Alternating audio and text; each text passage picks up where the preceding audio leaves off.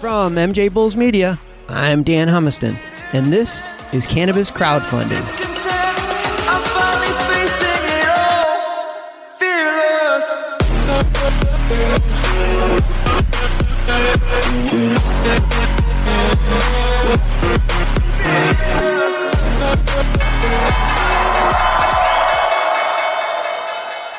David, welcome to the show.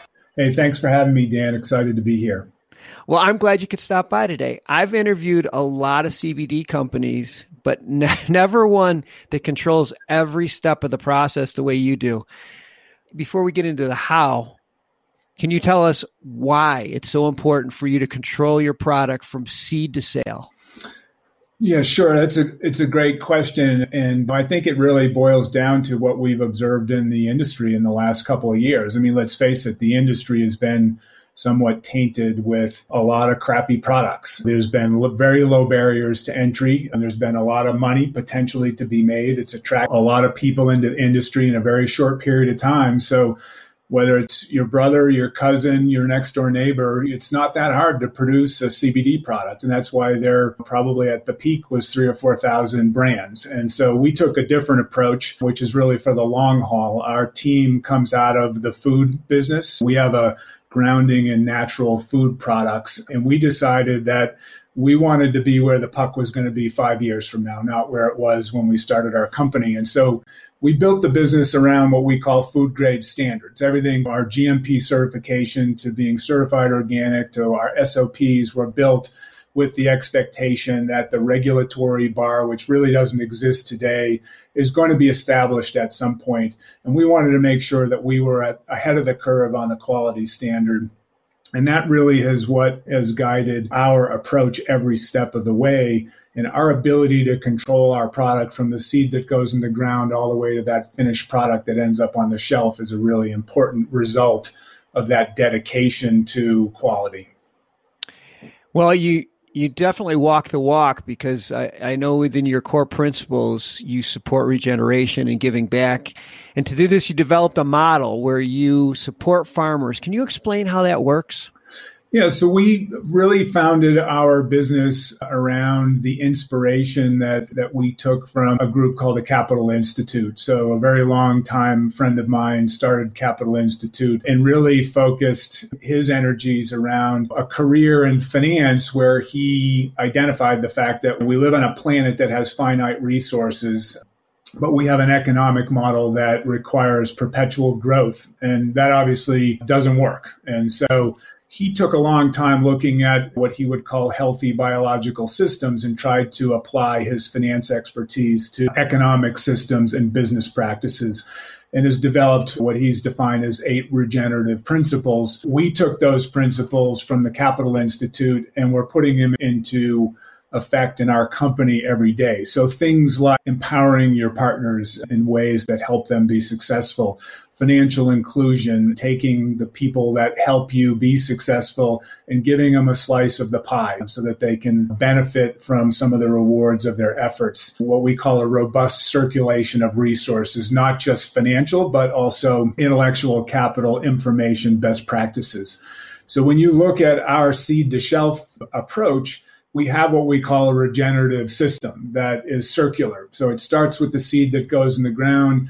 It goes to the expertise that we share with our farmers, the community of farmers that we're trying to create, the collaboration that we get amongst our farmers, the approach we take in the extraction process, being certified organic, being CO2 extraction, all the way through to using recyclable glass and post-consumer waste for all of our packaging. And then the system all starts all over again. To reinforce this, we created a profit-sharing program for our partners, which is very innovative, so that they get the benefit of not just what they get paid for their crop, but also some of the downstream profits as well. And then we have a foundation where we share some of our profits with the foundation to make grants back into these rural communities to help them fight some of the challenges that they're dealing with these days. Well, it's so important, especially we talked about it before we got on. These rural communities, these small farmers, they're struggling. And for them just to take a chance on hemp, when they're already struggling is just something that a lot of them aren't capable of doing. And I know you provide them with forward contracts, so they actually know what they're going to make off their crops. Is that how that works? Yeah, that's correct. So we help them transition to commodity crops that they've been struggling to make a profit, on, and have been teaching them how to grow hemp. Everything from helping with providing them with subsidized seeds to lower the barrier to entry. We help them make decisions around seed genetics. We teach them how to plant it, how to grow it, how to harvest it, how to dry it, and then we buy it from them at the end of the year. And so it's a turnkey solution for them, gives them some certainty, a little bit of risk sharing along the way, and then through the profit sharing program we have, to the extent that we're successful in selling that finished product, then they get some benefit from that down the road as well. It's a long play, but it's a smart approach to doing this. I see that you launched 24 products in the second half of 2020, which is probably not the best time to get into the retail game. How'd that go? Well, it wasn't obviously in the business plan to be launching our consumer products into the teeth of a pandemic. But based on the challenges, we have a very nimble team. We adapted. We did a couple of things. We did manage to get all of our products rolled out last year, despite some supply chain challenges on the packaging side and things that everybody was struggling with. But in the third and fourth quarter, as you mentioned, all of our CBD products, which are 15 CBD products, launched. We also were nimble enough to actually create a whole new set of products that didn't even exist in our product pipeline, all still around hemp. So we created a line of 4-ply performance consumer hemp fabric masks for people who wanted a natural antimicrobial alternative to the lower quality Chinese masks that were coming in, but at the same time sticking with our focus on hemp as a source of material. We also created a CBD enriched aromatherapy hemp mask spray that goes on the inside of your mask. So for teachers and retail checkout clerks and people who have to wear masks for long periods of time, it helps improve that mask wearing experience so that it's at least tolerable. And those two products we also rolled out in the third and fourth quarter of last year. So total actually about 31 product SKUs we rolled out in a pretty short period of time under some pretty challenging circumstances. And I saw they went pretty well. Yeah, we're growing our online sales every month without the benefit of having been in the market with a loyal customer base. We were starting from scratch, unlike some other brands that were already out there. So we really focused on online sales. Brick and mortar stores were not taking meetings. We're not doing their usual category resets. So as we were rolling out our products, we were obviously focused on our online sales, both through our website as well as other online channels. And then at the end of the first quarter, we finally started to see some life in the retail sector. Brick and mortar stores are opening up. They're replenishing their inventories. They're looking to bring in unique, differentiated brands. And in the last 60 days, we've gotten commitments on about 160, new stores. So when we have a chance to get in front of a retailer, we do really well because we have fantastic products, high quality, great branding, great packaging, and a great story to tell. Let's talk about the crowdfunding campaign that you're in the middle of right now. What do you intend to use the money for? Yeah, so primarily sales and marketing, number one. Obviously, we're looking to drive sales, and that takes money. So we need some capital to be able to invest in both digital marketing as well as to support our brick and mortar retail store partners with things like promotions and print collateral and things like that.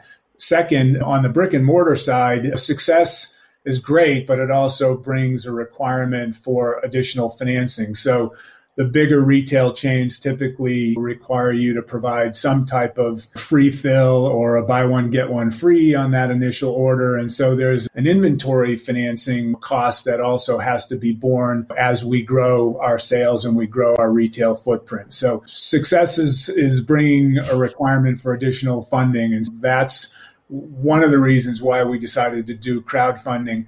We chose crowdfunding as opposed to just going down the venture route, for example, because we're really looking to try and build a community of people, not only that can help us with financial support, but that really buy into the mission and buy into our motivations for starting this company in the first place.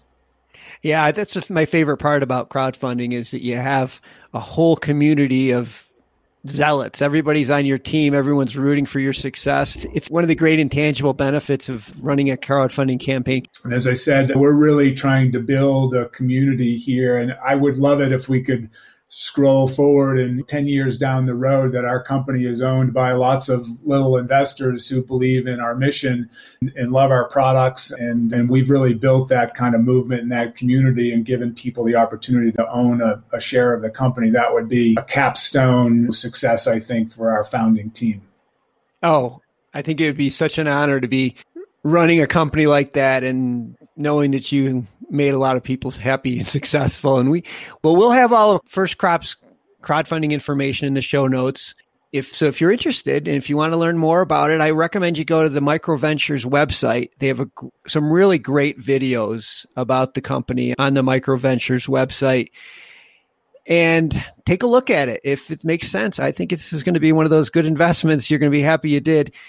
David, I wish we had more time, but I'm really excited for you guys. You're really onto something. Thanks for being on the show today. Yeah, well, thanks for inviting me on and for sharing the word and the gospel. We appreciate it.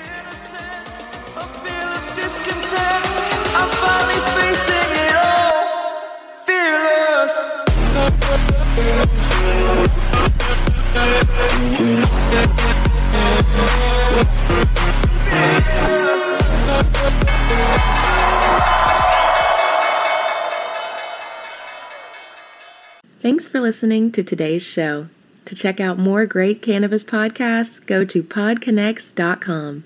Here's a preview of one of our other shows. I'm Larry Michigan, and I'd like to invite you to join Rob Hunt and me on our weekly podcast, The Deadhead Cannabis Show. Each week, we explore the latest cannabis and jam band news and reminisce with other Deadheads and jam band lovers about the great musical acts that we've seen and heard. Check out a new episode every Monday.